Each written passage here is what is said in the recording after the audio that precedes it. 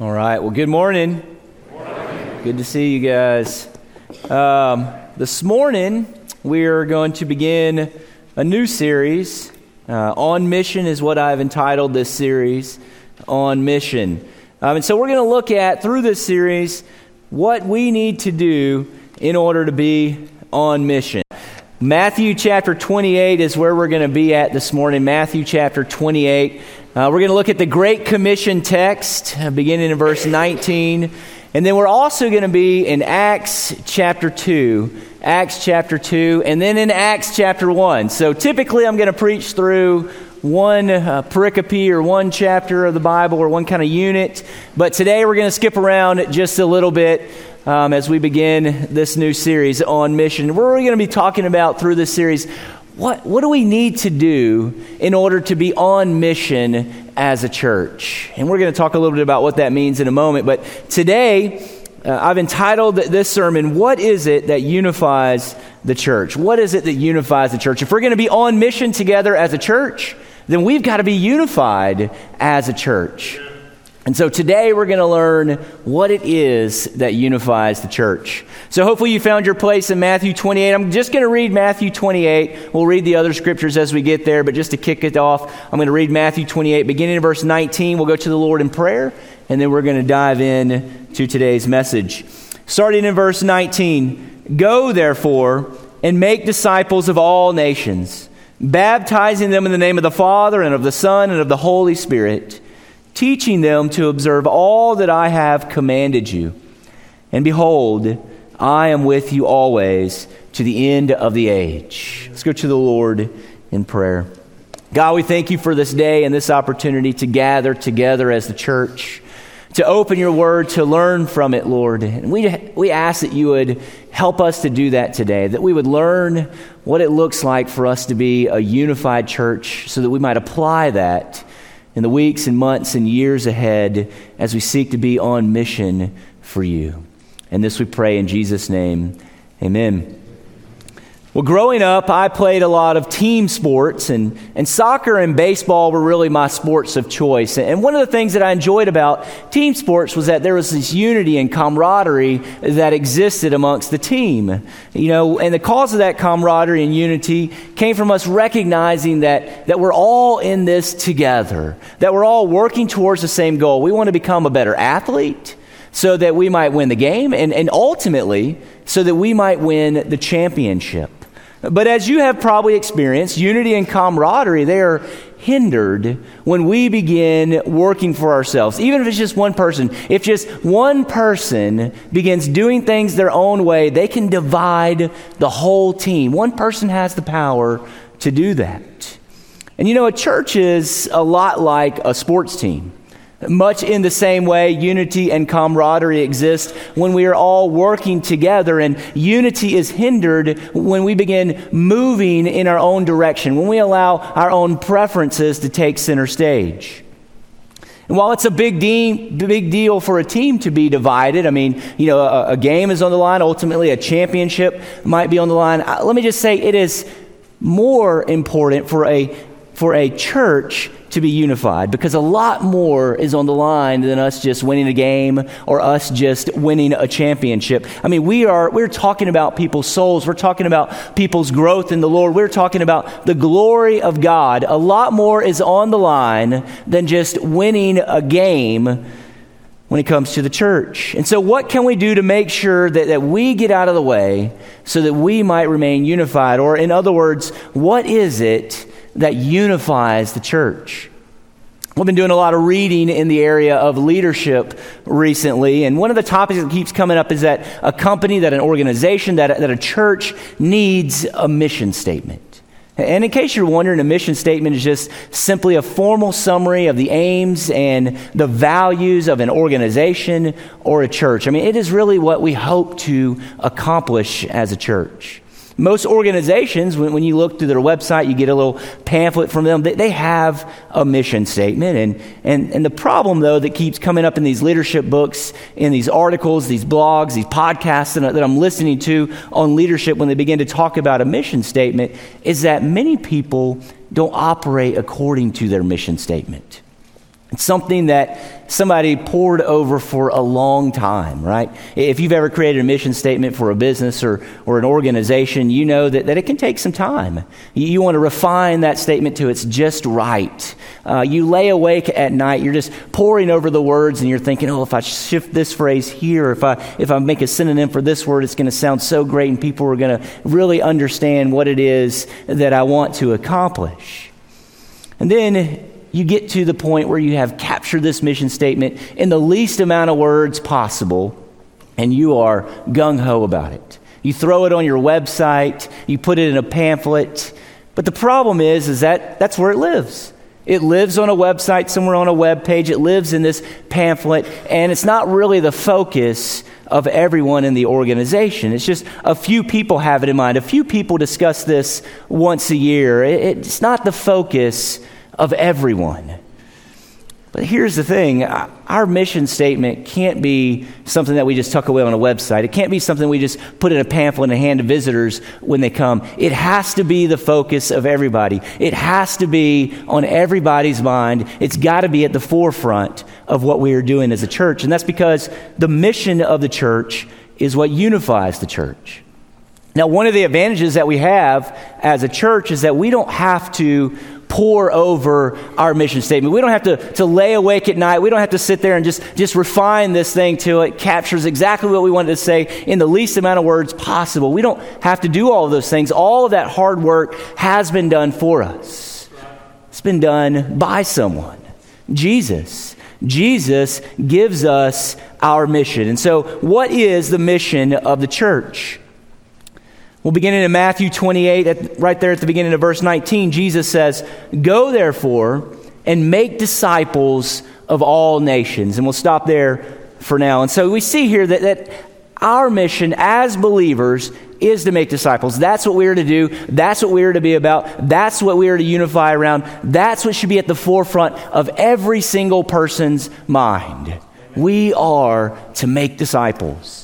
And a church that is laser focused on the mission is a church that accomplishes its mission. So let me just say that again. A church that is laser focused on the mission is a church that accomplishes its mission. And our mission is to make disciples. And so if we're going to complete our mission, we need to know what a disciple is. And so what is a disciple? Well, a disciple is simply someone who follows a specific teacher or a leader so that they might become like that person. And the person that we are supposed to be following, the teacher, the leader that we are to follow, that we are to seek to become like, is Jesus. We are to follow him. We are to become like him. Not only are we to become more like Jesus, but Jesus here tells us that we are then to go out and make disciples, which means that we are to work to make others like Jesus. Now, how do we do that? Well, first, Jesus says we do that by going. Again, in verse 19, "Go therefore and make disciples of all nations." And when Jesus tells us to go, he doesn't just have in mind that we would go on a mission trip or that we might just heed the call to full-time missions to be a missionary in a foreign country. I mean, those things are necessary. We need to do that, right? I mean, we need people who are going to go on short-term mission trips to support missionaries or in foreign countries. We need people who are answering the call to missions. If God has placed that call in your life, by all means, you need to answer that call. But that's not all of what Jesus meant when he says, go. Go is a participle, which basically tells us that we are to make disciples as we are going about our day. So you could translate this as not just go, but as you go, as we are going. And so whether we live in Africa, whether you live in China, whether you live right here in Red Oak, we are to seek to make disciples everywhere we go. All of you probably go to breakfast. There's a group of guys in here who have been working hard in the office over there, so thank you for all the hard work you did. But I hear they're called the coffee guys, right? So they go and they have coffee every single morning. Or there's some other guys who gather together for men's breakfast at Cancun. And there are women who gather together. And there are people who do different things out in the community. As you're going to gather together with your buddies for coffee or whether you're gathering together for men's group out in the community, you can be seeking to make disciples.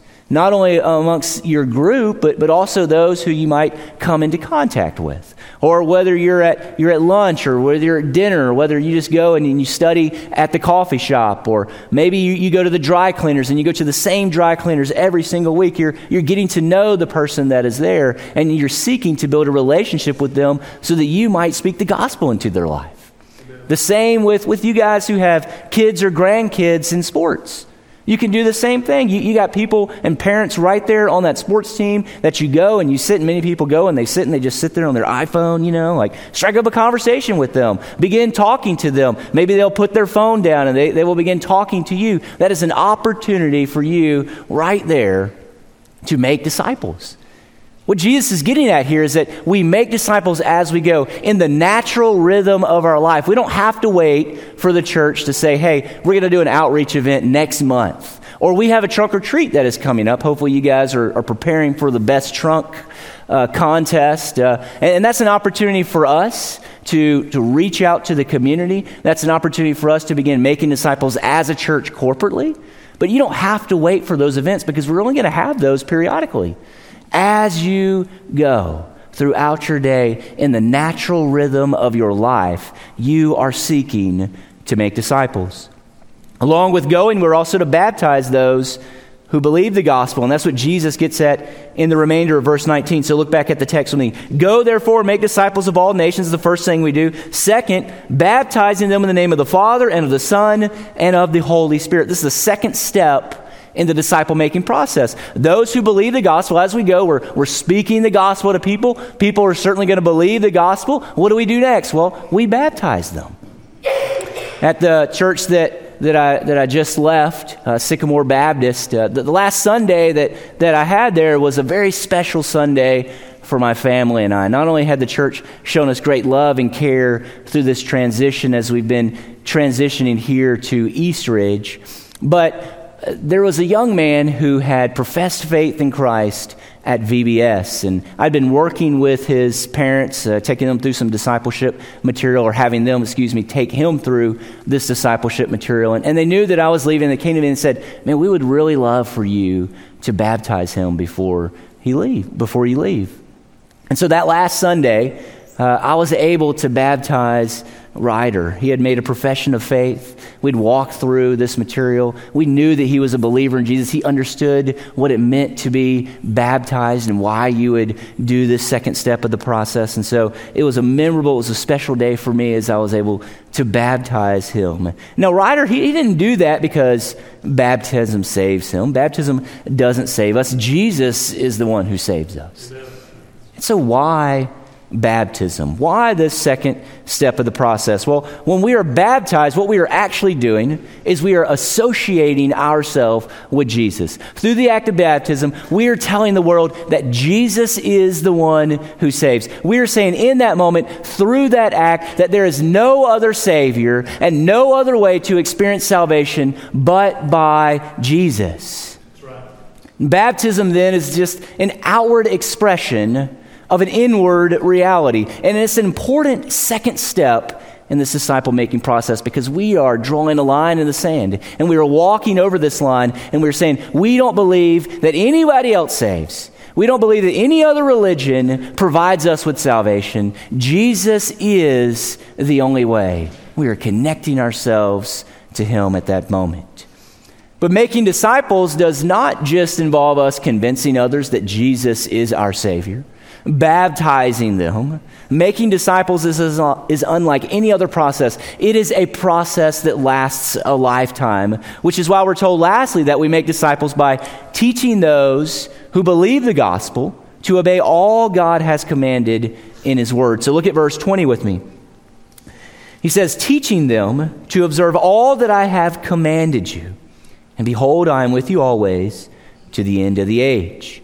Making disciples involves more than just winning someone to Christ so that they make a profession of faith. Making disciples involves us teaching others more about Jesus, what it looks like, what it means, how we can follow Jesus on a daily basis.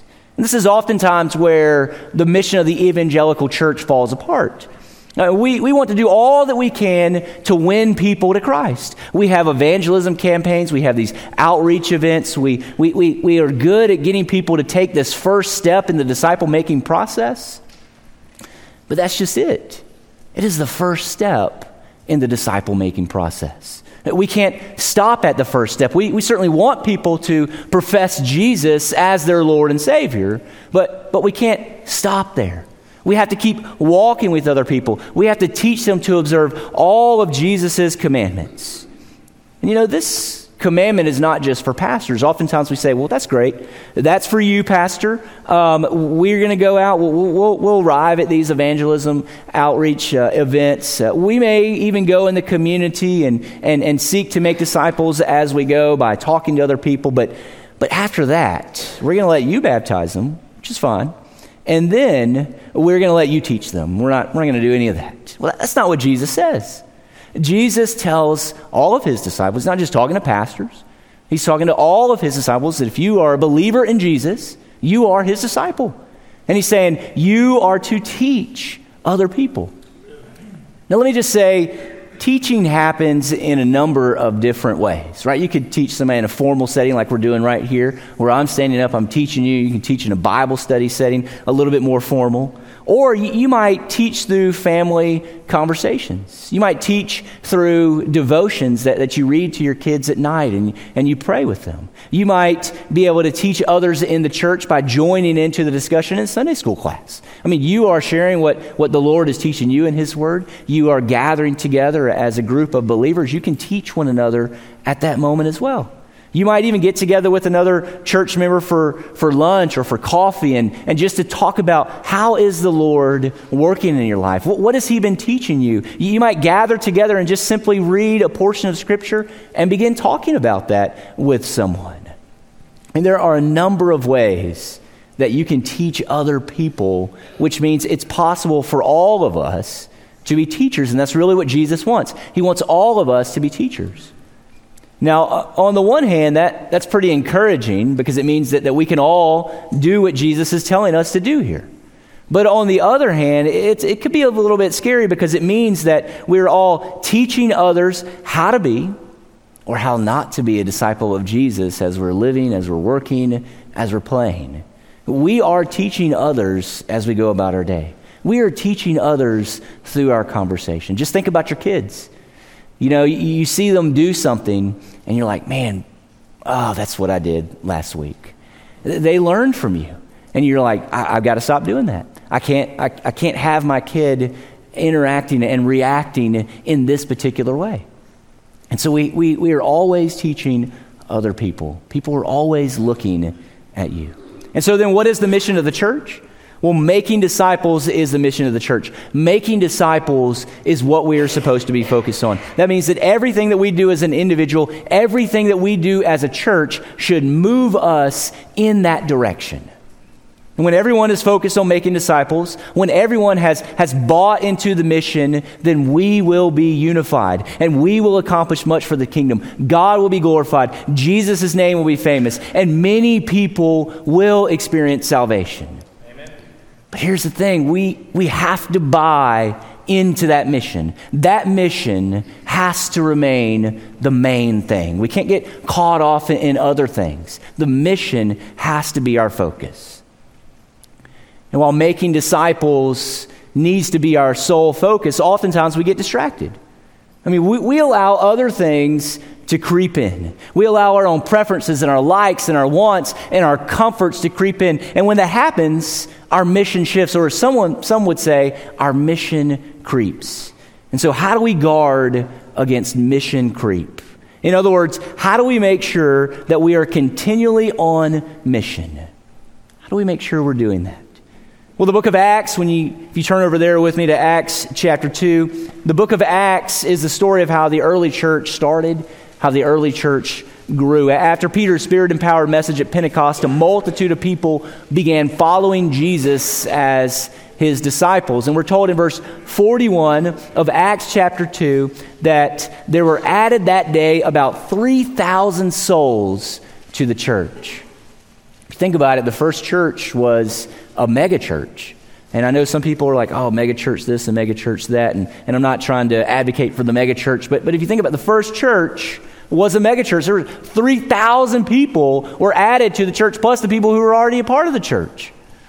Now, to be sure, all of these people did not stay in Jerusalem. And the text isn't explicit here, but we do learn in verse 5 that people came from every nation under heaven to hear Peter and came here to Pentecost to celebrate. Now, I'm assuming that some of these people went back to their own town. They began to make disciples there, and they started their own church. But a lot of people stayed. A lot of people who were in Jerusalem, a lot of people who lived in Jerusalem, they stayed, and then they joined with the Jerusalem church.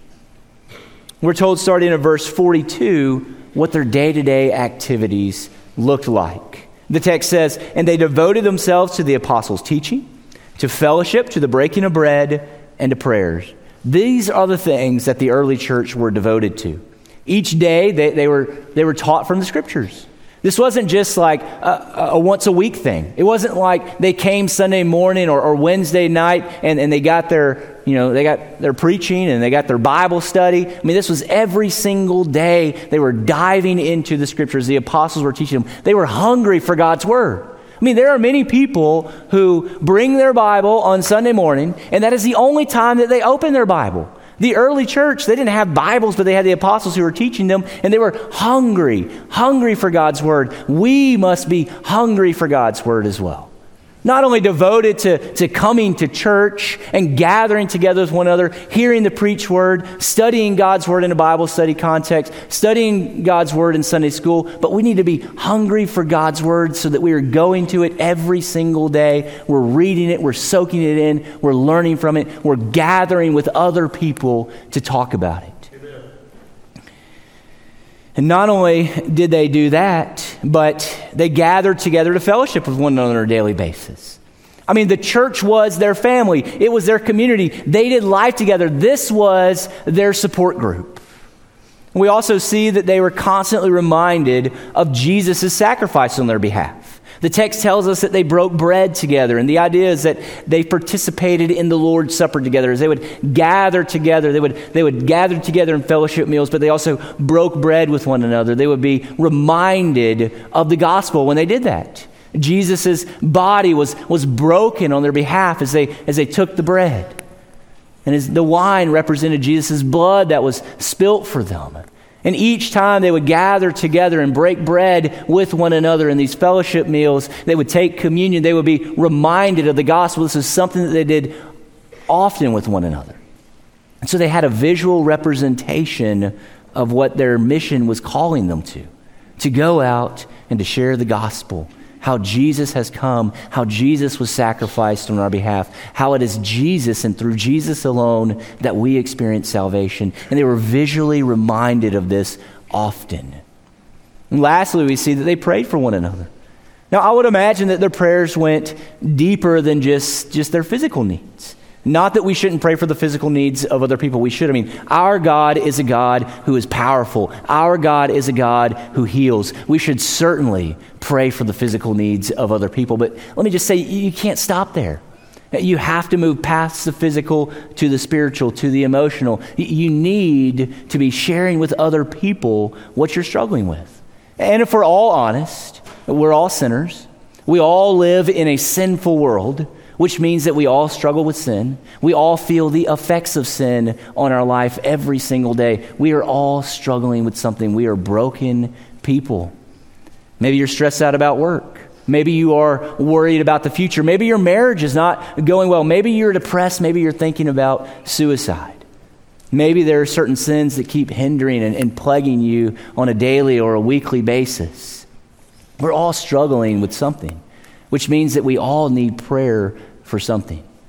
And if we believe that our God is a powerful God, if we believe that our God is a God who answers prayer, a God who heals, certainly we need to be willing to not only ask for the physical.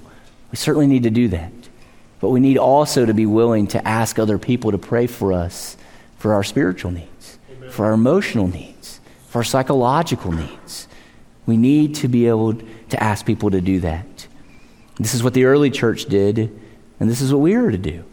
Now, I'm not saying you have to stand up at the end of the church service and just begin to read out a list of your sins or a list of your struggles that you have, right? I mean, you might do that. You could do that. I mean, it might not be wise for you to do that depending on what it is that you're struggling with or what you're dealing with. But you need to have some people that you can go to. You need to have a group of people that may be your accountability partners or your prayer partners, that you feel comfortable sharing some of your deepest, darkest secrets and your sin that you're dealing with. People who can come alongside of you and pray for you and encourage you, to read Scripture with you.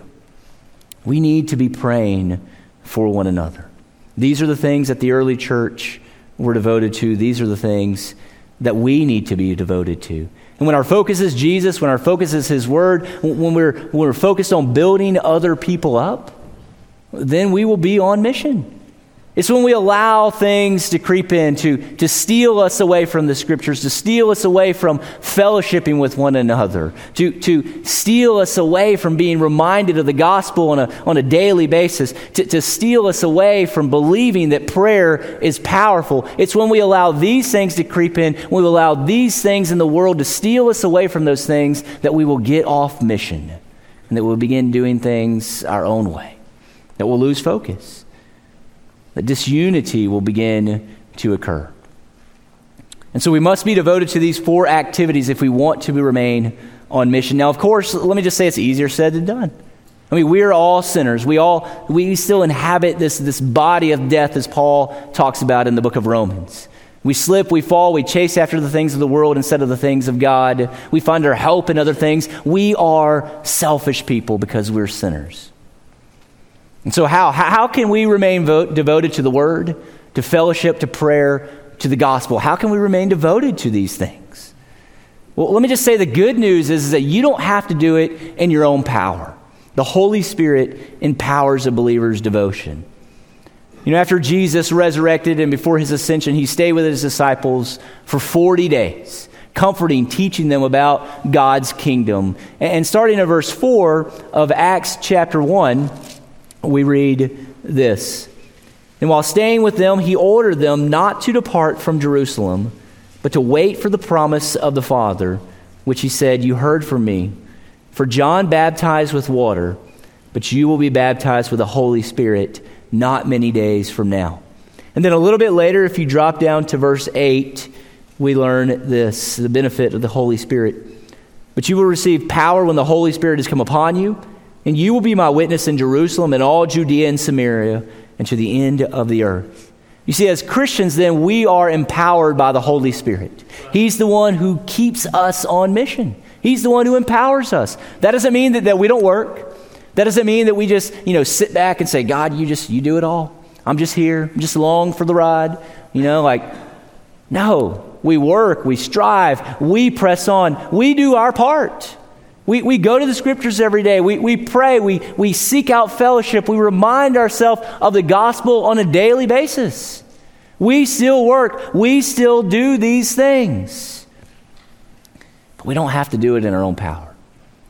The Holy Spirit is there. And the Holy Spirit is empowering us each and every single day. The third person of the Trinity, God Himself. That's right. He doesn't leave us. He stays with us. He empowers us so that we might be on mission. And this reminds me of what the Apostle Paul says in Philippians 2:13. "For it is God who works in you, both to will and to work for His good pleasure." Our God does not leave us alone. He doesn't tell us to do it in our own strength. Instead, He works in and through us so that we might continually be devoted to Him. And when we're devoted to the things of God, we're going to be on mission for Jesus. And when we're on mission for Jesus, we're going to be unified as a church. The world is going to experience salvation. God is going to be glorified. Jesus' name is going to be made famous. And that's what we're to be about. We're to be people who are seeking to make Jesus' name famous, not our own name. Jesus' name. The other night I was talking with my father-in-law about mission. And as we talked, he shared with me a time when he was in the Army. And he said that one of the things that they ingrained in him, one of the things that they ingrain in all of the soldiers is it's mission first and people always. Right? We care about people. We engage with people. But it is the mission that is first.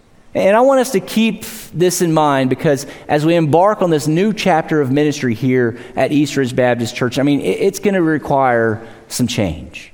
I know that you all have experienced change over the last year as you've been in transition, looking and seeking a new pastor.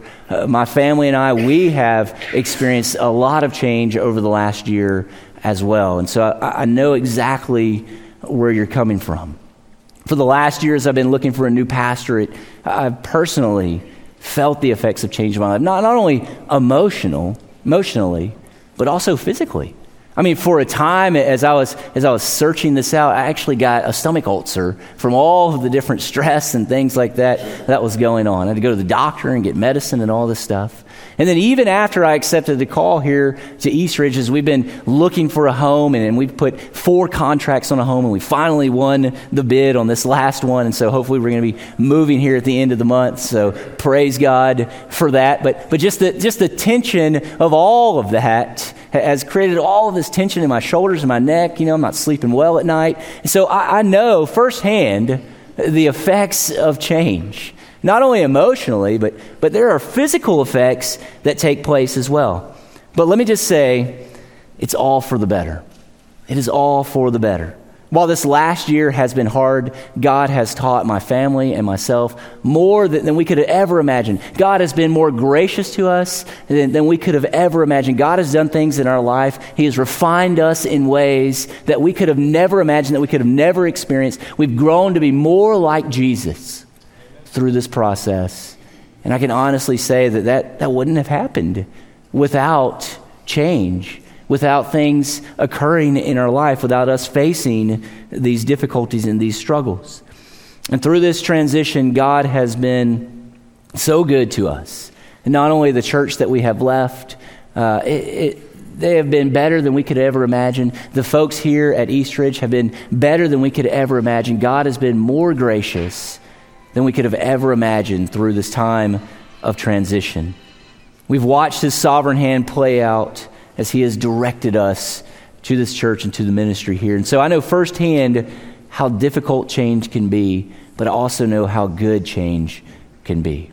And if we trust Him, if we keep His mission primary, if we remain unified around His mission to make disciples, I fully believe that God is going to do things through us. He's going to do things through this church that we can never, ever imagine. Amen. And I promise, as your pastor, I'm going to strive to teach you. I'm going to strive to help you to apply all of God's Word, all of the full counsel of God's Word. I'll do everything that I can to lead us to be on mission so that we might impact this community for Christ. I want nothing more than for us to have an impact for Christ in Red Oak and the world. I want nothing more than for us to leave a legacy of gospel witness here at this church. I want nothing more than for this church to be a light and a beacon to the world for Christ. I want nothing more than for us to make Jesus' name famous together. Amen. And so in the days and the weeks and the months ahead, let me just encourage you as I encourage myself, because I'm including myself in this. We've got to keep the mission first. We've got to keep the mission primary.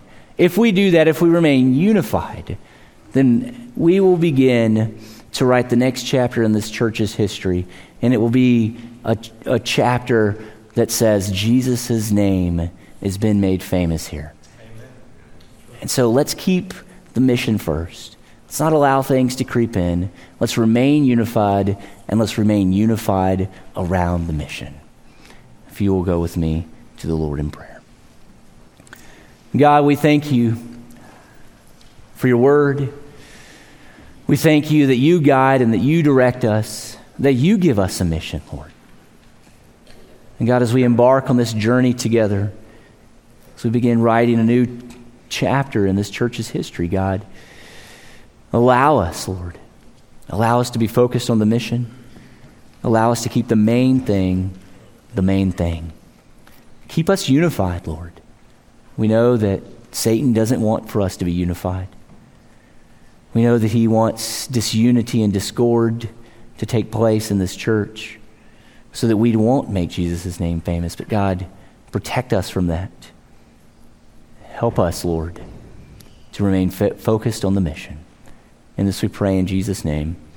Amen.